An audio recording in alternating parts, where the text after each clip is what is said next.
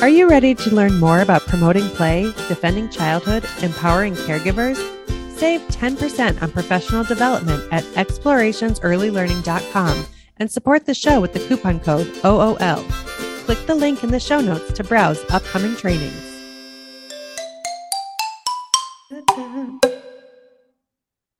Hello, welcome back to Out of Line. I'm Annie Friday, sitting here with Candis Ogilvie, and today we have a guest named Amanda Diekman. Hi, Amanda. Hi. Thank you for joining us today. Amanda recently wrote a book that just came out. It came out this summer, right, Amanda?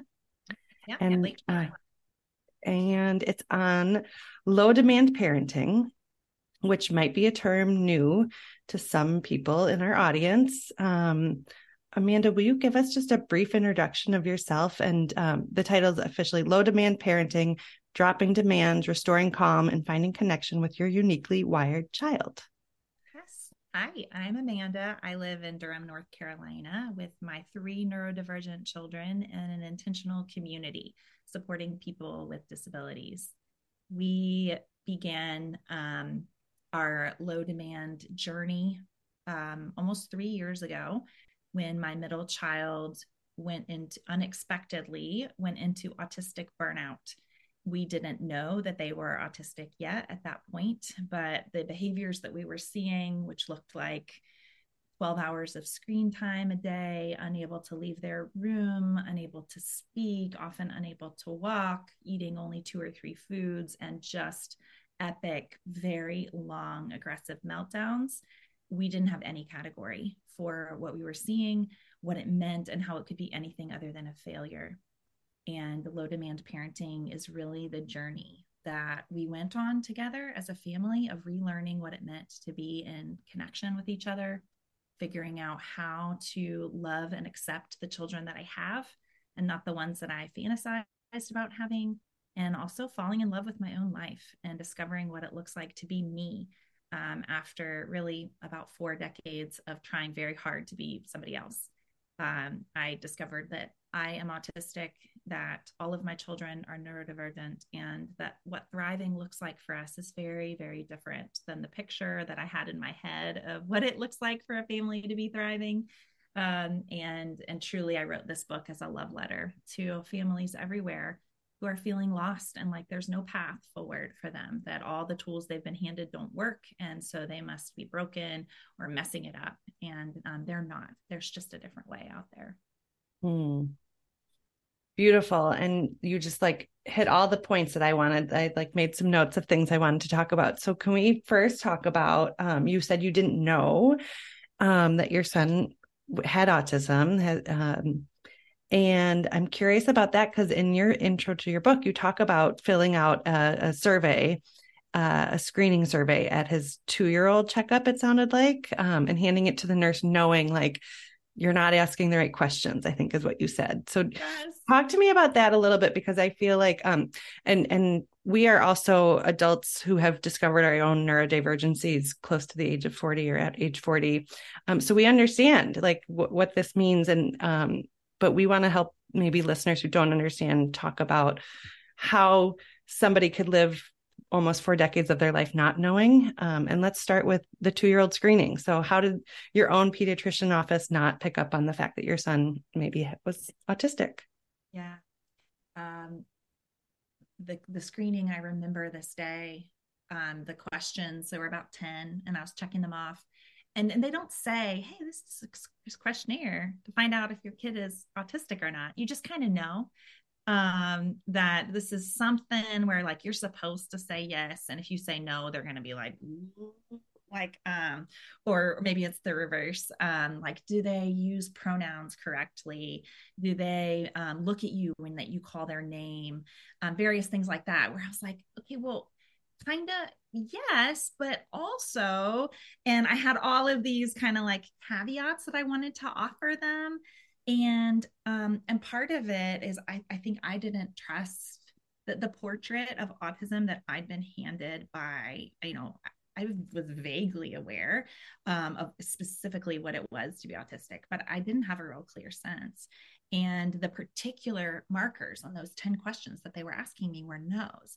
But my intuition was already telling me I have a, I think I put this way in the book, I have a zebra in a world of horses. Like I knew something was different.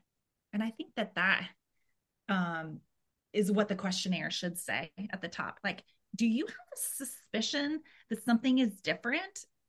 Like one box. And if you Mm-hmm. check that, then like, well, let's talk about that. Like, let's refer you to somebody who could chat with you about that. Because why not? Yeah. And if we don't have a stigma against it, like let's set up a whole system where we can help parents figure out at two that they might have been handed a different child than Mm-hmm. the children's book says that you should have, the parenting book. And also a lot of the DSM criteria, and this is even true, I would say this today, that the DSM criteria for autism specifically, but also for ADHD, are in large part stress behaviors that researchers have observed from highly stressed populations over the past 4 decades or so. And we have to keep in mind that a lot of the people that the studies were done on were also traumatized. And so these are trauma stress behaviors from neurodivergent people. And now we're using those as the primary criteria for identifying them, even in 2-year-olds. Like Mm-hmm. my 2-year-old was very well loved and supported at that point. And even though I was already seeing behaviors that were troubling to me and concerning for the family, most of what we were seeing was typical, thriving, healthy, and happy neurodivergence. Mm-hmm. And let's talk about what that looks like too. That's of course, a sea change in the world of psychiatry to even think about radically accepting and accommodating rather than diagnosing and marginalizing. Like that would be lovely. Mm-hmm. But also for many of our families, and it sounds like the families of your listeners, like we may already be attuning and accommodating and supporting our children in really important ways that then disqualify them for a diagnosis. Come on, that's a problem. The core brain difference is there. And when they're really well loved and accepted, then they thrive. And that thriving looks different. It's neurodivergent thriving. It's not the same as neurotypical thriving, but it's thriving nonetheless. And it wasn't really until my 6-year-old hit this radical burnout that we were able to identify their autism. Is that because, and also for me, when I hit my own burnout at 40 was when I was able to identify my own autism. That's no coincidence. Mm-hmm. That's because the criteria have always been built on stress. And Yeah. so when people are under severe stress is when they get diagnosed. Yeah. So we need a list of those thrive, what it looks like for people when they're thriving too. How does that neurodivergency show up without the trauma, without the burnout, Yes. without the stress, as you mentioned? And you mentioned that you felt an intuitive sense that your child was different. You talk about that too, just kind of casually asking people like, how does getting dressed look like in your household? Because like you said, like you get these parenting books, maybe. I mean, there are people out there. Sometimes I have to remember there are people out there who don't read parenting books. Like, whoa, that's a thing that exists. But you just start like getting these little hints, right? But you're only raising your kids. So your kids are your only real reference point. I mean, maybe if you've been a teacher or a nanny or involved with other people's kids' lives, you have some frame of reference, but you just have to kind of go from what your life is, right? So you don't always know that you have a zebra in a world full of horses until you start getting some signals externally, typically that show like you have somebody who's different than what is typical in the world. Yeah. And just to deepen that further, the studies show that neurodivergence is upwards of 80% hereditary. And so there's also likely been generations and generations and generations of neurodivergence in your family. And so perhaps parents don't recognize it in their children because they think like something's a little different here. And then they check with their parent and they're like, oh, no, you did that. Everybody does that. And they're like, Oh, okay. Also, neurodivergent people tend to feel more comfortable with other neurodivergent people. So they tend to partner with them or friend up with them, like the two of you. Like it's no coincidence that you both discovered your neurodivergence in your 40s. There was a reason that you connected and that you felt trust and that you were able to partner in the way that you were. So there's also this kind of like a bubble effect that oftentimes people will look around at their two things happen. One is maybe you look around at other people and you're like, whoa, nobody else is going through what I am. It must be my fault. I'm just bad at this. Mm-hmm. So that's one common experience. Or maybe you naturally gravitated to other people who are neurodivergent and have similar kids. And so they're kind of like, yeah, my kid lines up all his blocks, but never wants to play with them. Like that's super normal. Or like, yeah, my daughter is really specific about like what her clothing fits like. And you're like, well, I'm really specific about how my clothing fits. So that's just what it is to be in a body, right? Mm-hmm. And it's so then it can be really, what I want to say is that it's the diagnosis is neither here nor there. Like if you're, you don't have to get professionally diagnosed. And I don't think that 2-year-olds need to have that.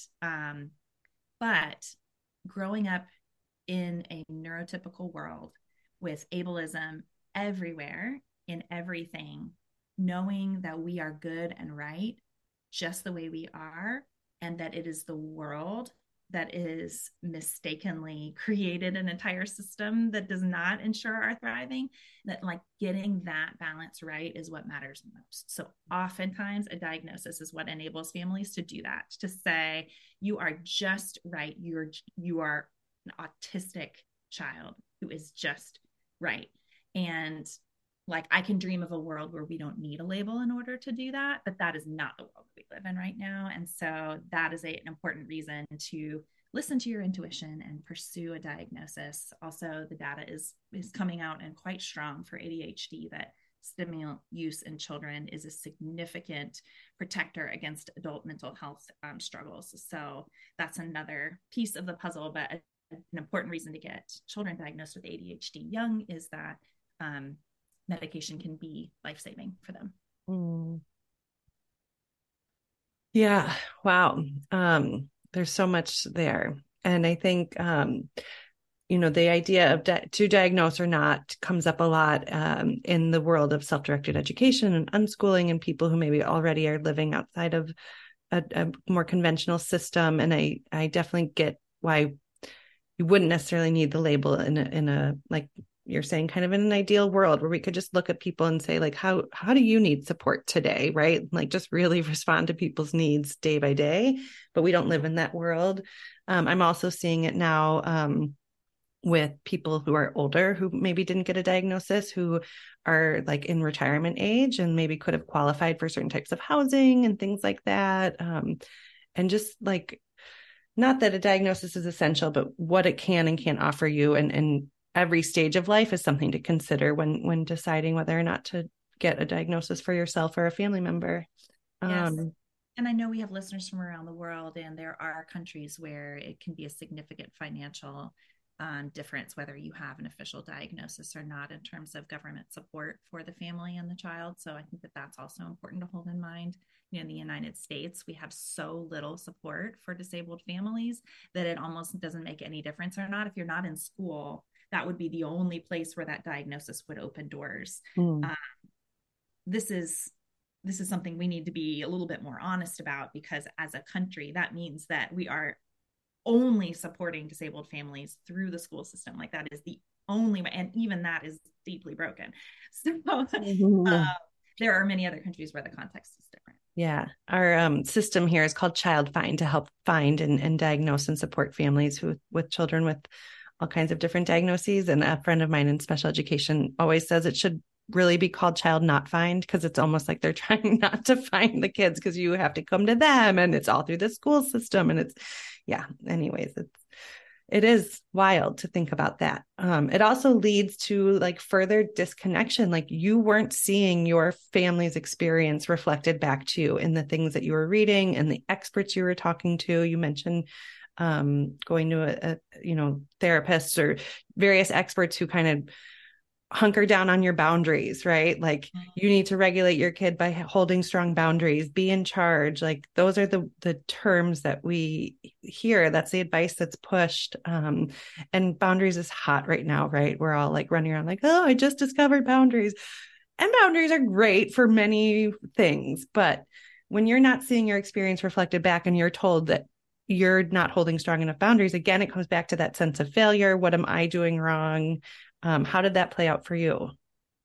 Yeah. Well, on a definitions level, I think that boundaries are often coterminous with adult power. Essentially, what we're saying is you aren't using your adult power over them effectively. And I've always been really averse to using my adult power over my children. I think that's part of my own neurology. And one of the gifts of being my particular kind of autistic is I really don't like being in imbalanced power relationships. They feel deeply unsafe to me, even with my own children. So I have never been one for like strong boundaries, i.e., I will enforce my will over you, and so I have done it, but I have really not liked it, Hmm. and it always felt like a violation to me of the relationship, and now I know that it is.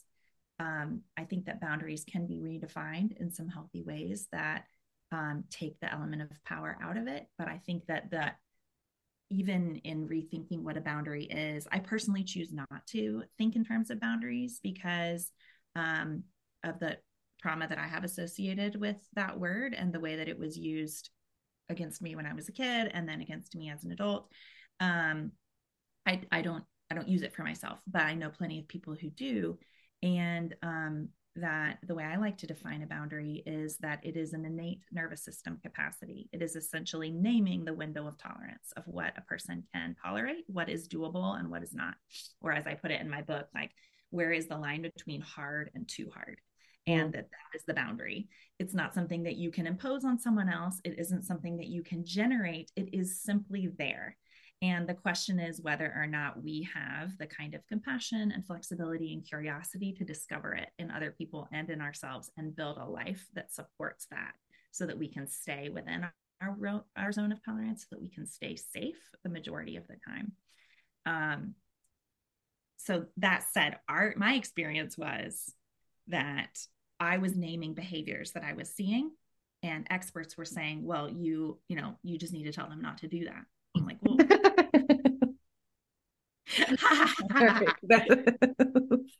oh, is that what I'm missing? And Okay, got it. Check, done. Everything's better now. what they really meant was you need to punish them when they don't. And because for our neurodivergent kids, or really for all children that don't fit the standard narrative, what people are saying is give them the standard narrative. And then when they don't fit it, then you kind of carve off the parts of them until they can fit the narrative. That is the story of most of us neurodivergent adults. And either we let them carve it all off until we didn't recognize ourselves anymore, or we couldn't. And then we were punished and punished and punished until we were broken or we didn't want to live anymore. And that is the reality. Like we have to face the mortality rates among neurodivergent people, the life expectancy, the co-occurring mental health conditions, the neurodivergence to prison pipeline. Like these are real realities. And that is the fruit of this parenting style. So if we want it to be different, then we need to start by changing our expectations, the things that we say, this is how you are supposed to be. We say, ooh, what if the way you are is just right? And I'm just going to figure out, how are you? Because it's my job to get now curious. Like, where are you? Who are you? What's doable for you? And then that is the new list of expectations. Oh, that's what's doable for you. Okay, so then this is now what I expect. And then work with that child. And how do you want to be? Like, what do you dream of? What do you want to be possible? And how can I use the tools that I've accumulated in my life and the relationship that we have with one another to support you in pursuing your own dreams? And there's no carving, there's no false mirror being held up, there's just compassionate support. That's what a boundary can look like for a child. Candis, you and I have talked a lot about boundaries and how often like you hear in a negative context, like, oh, they're pushing our boundaries. And it often is that like imbalance of power, right? Where it's adults talking about kids. And we've kind of laughed over the years, Candis, because like, how do you find a boundary without pushing up against it, right? And like, how do you know when you're about to cross someone's boundary? There's no like, beep beep like approaching boundary, like there's no like audio cue or anything. You just have to kind of find it by accidentally stepping on it sometimes, and then maybe you'll remember for next time that that person's tolerance is that or this or whatever, but maybe you won't. Candis, you were talking too about like your own low demand, and we've also talked about watching kids struggle and not trying to fix it. Recently, that's been a topic of conversation, which feels really funny to most people. Like, oh, your kid is struggling. Have you noticed? You're like, no, shoot, didn't notice. Anything to add on that? Yeah. I'm just thinking about the idea of boundaries and the idea of low demand parenting, because I see it in the context of schools and how what we're doing in the beginning with our kids when they're young is to prepare them for schools and to prepare them, like Amanda, you were saying, like for the idea of adults having power over them. And so once we remove that, and now we have this new way of living in the world, all of those extra boundaries and requirements, those are gone because we don't have to fear our kids being othered in school or punished in school. And it's just, so now, I mean, hearing from you, Amanda, I'm just kind of like processing all of these amazing ideas and amazing, just the way you're talking about it is a whole new way to look at things. Well, and we've seen it, right? Not just us watching watching it, but like the young people in our space themselves, when they see that we're not going to impose some punishment or some discipline because because we're the adult in the room, and just because you don't kick a trash can when you're mad. Like, like the first time somebody was like upset and did something like that, we didn't really know how we were going to react because we didn't plan for that, right? But we also just kind of knew, like, there was no principal's office to send them to. There was no detention. We weren't calling parents to pick them up. They were a person in a heated moment who responded and reacted, and we were there for them. And they were like, aren't you going to like call my mom? And we were like, no. Like, aren't you going to like send me home? Like, aren't you going to be mad at me? And we were like, looks to me like you just need some time to cool down. And they're like, whoa, like, and that's it. And then it ends there. That struggle doesn't continue because we're not just creating a demand to create a demand.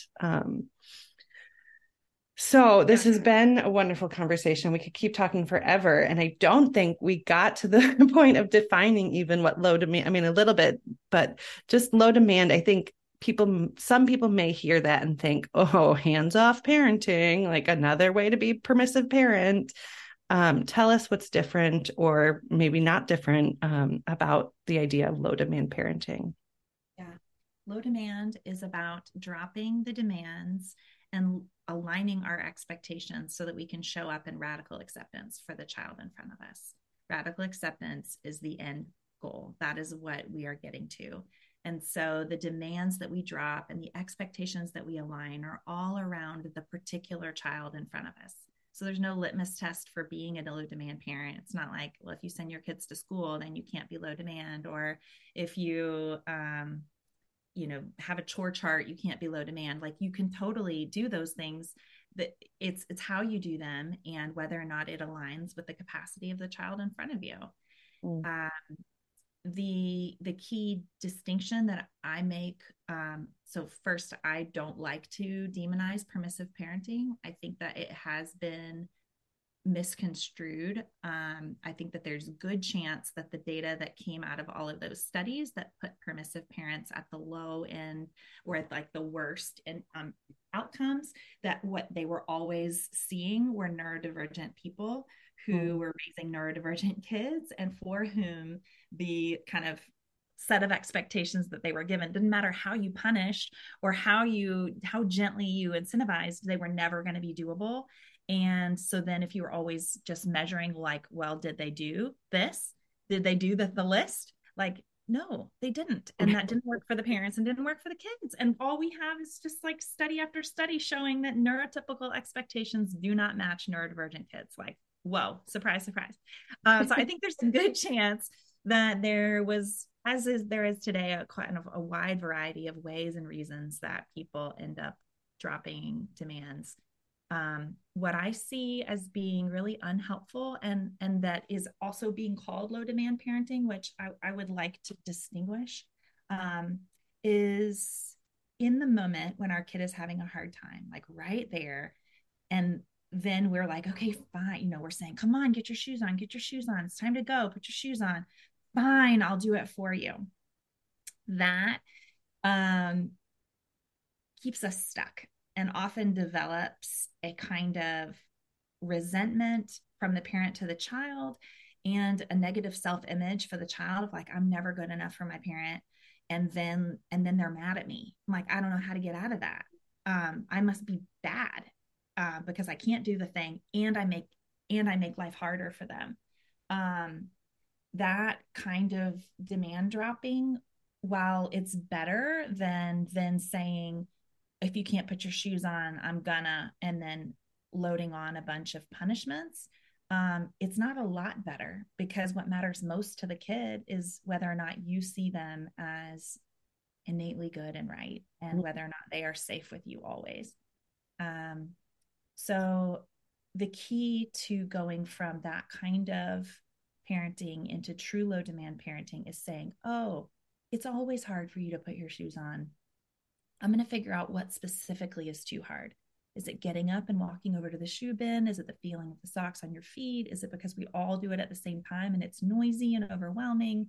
Is it because you can't sequence the steps to go from where you are to shoes on and out the door? Is it because you don't actually like wearing shoes at all and we need to find a better way to protect your feet? There's so many possible demands that may be too hard for this particular child. And it's that process of attuning, of deep listening, and then letting go of what's specifically too hard for your child that is actually the transformative engine. It's not that you get them to wear their shoes in the end, like they may or they may not.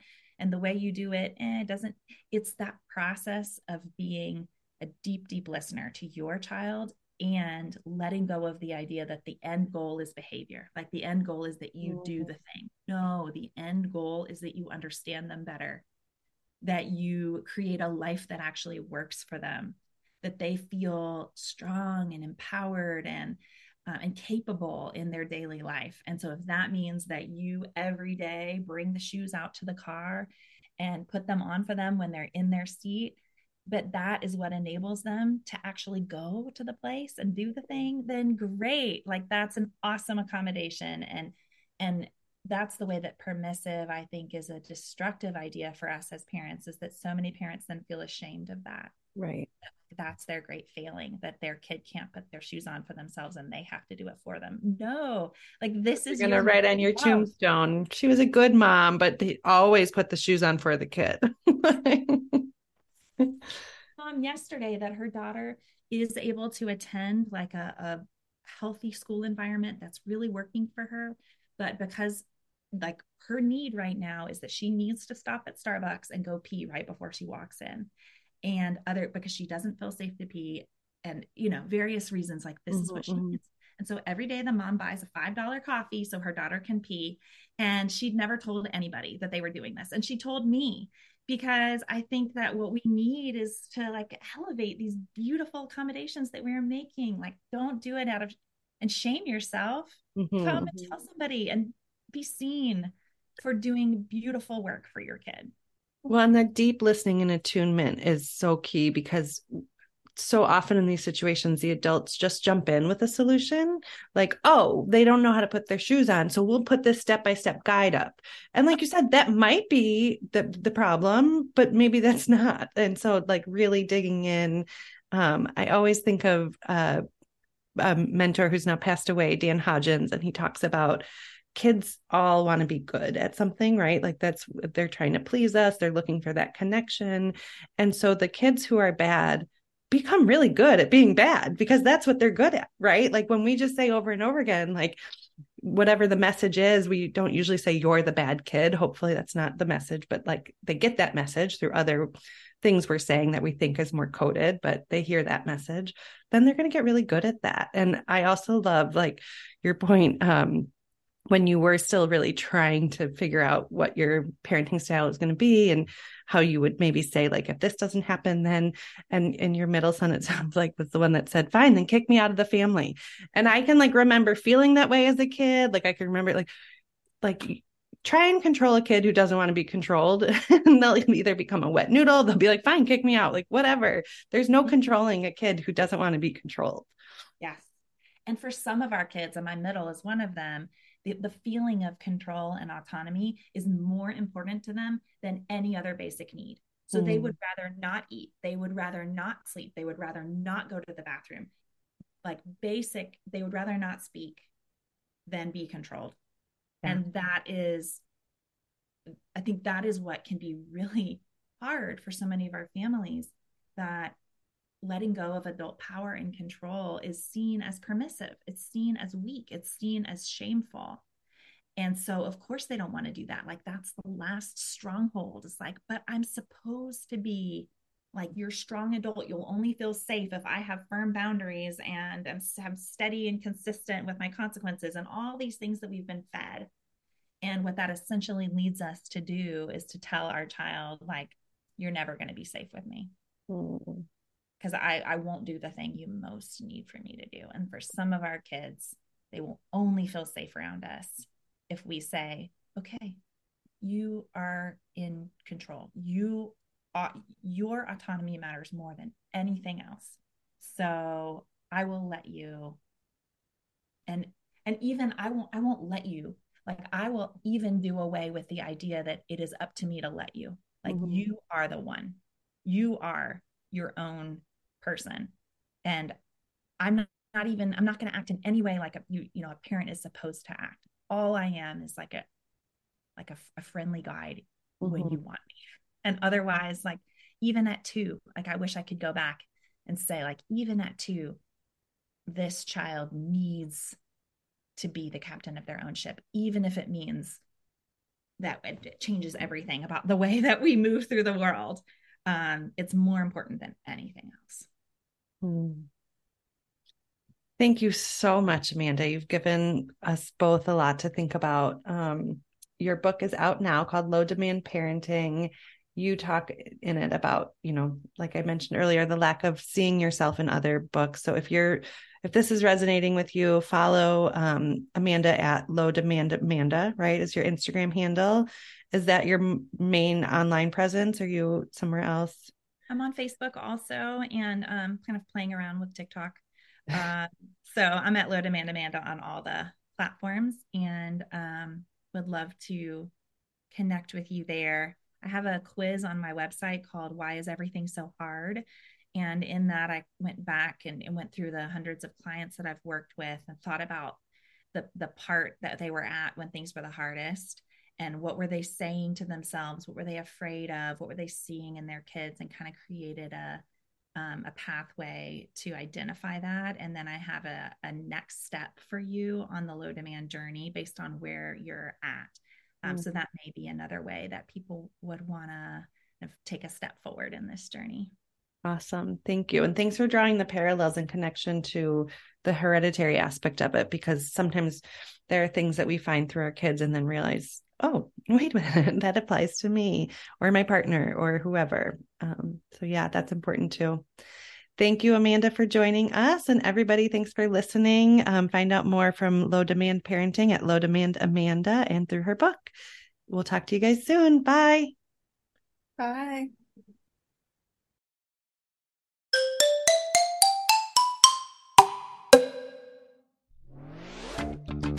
It's time to become a member of Playvolution HQ and Explorations Early Learning. There's a free option and 3 paid patron level options. All come with free stuff and ongoing automatic training and merch discounts. For as little as $1 a month, you can become a patron. That supports our work and you get premium stuff like early access to fresh podcast episodes. Go to explorationsearlylearning.com/membership or click the link in this episode's description to learn more.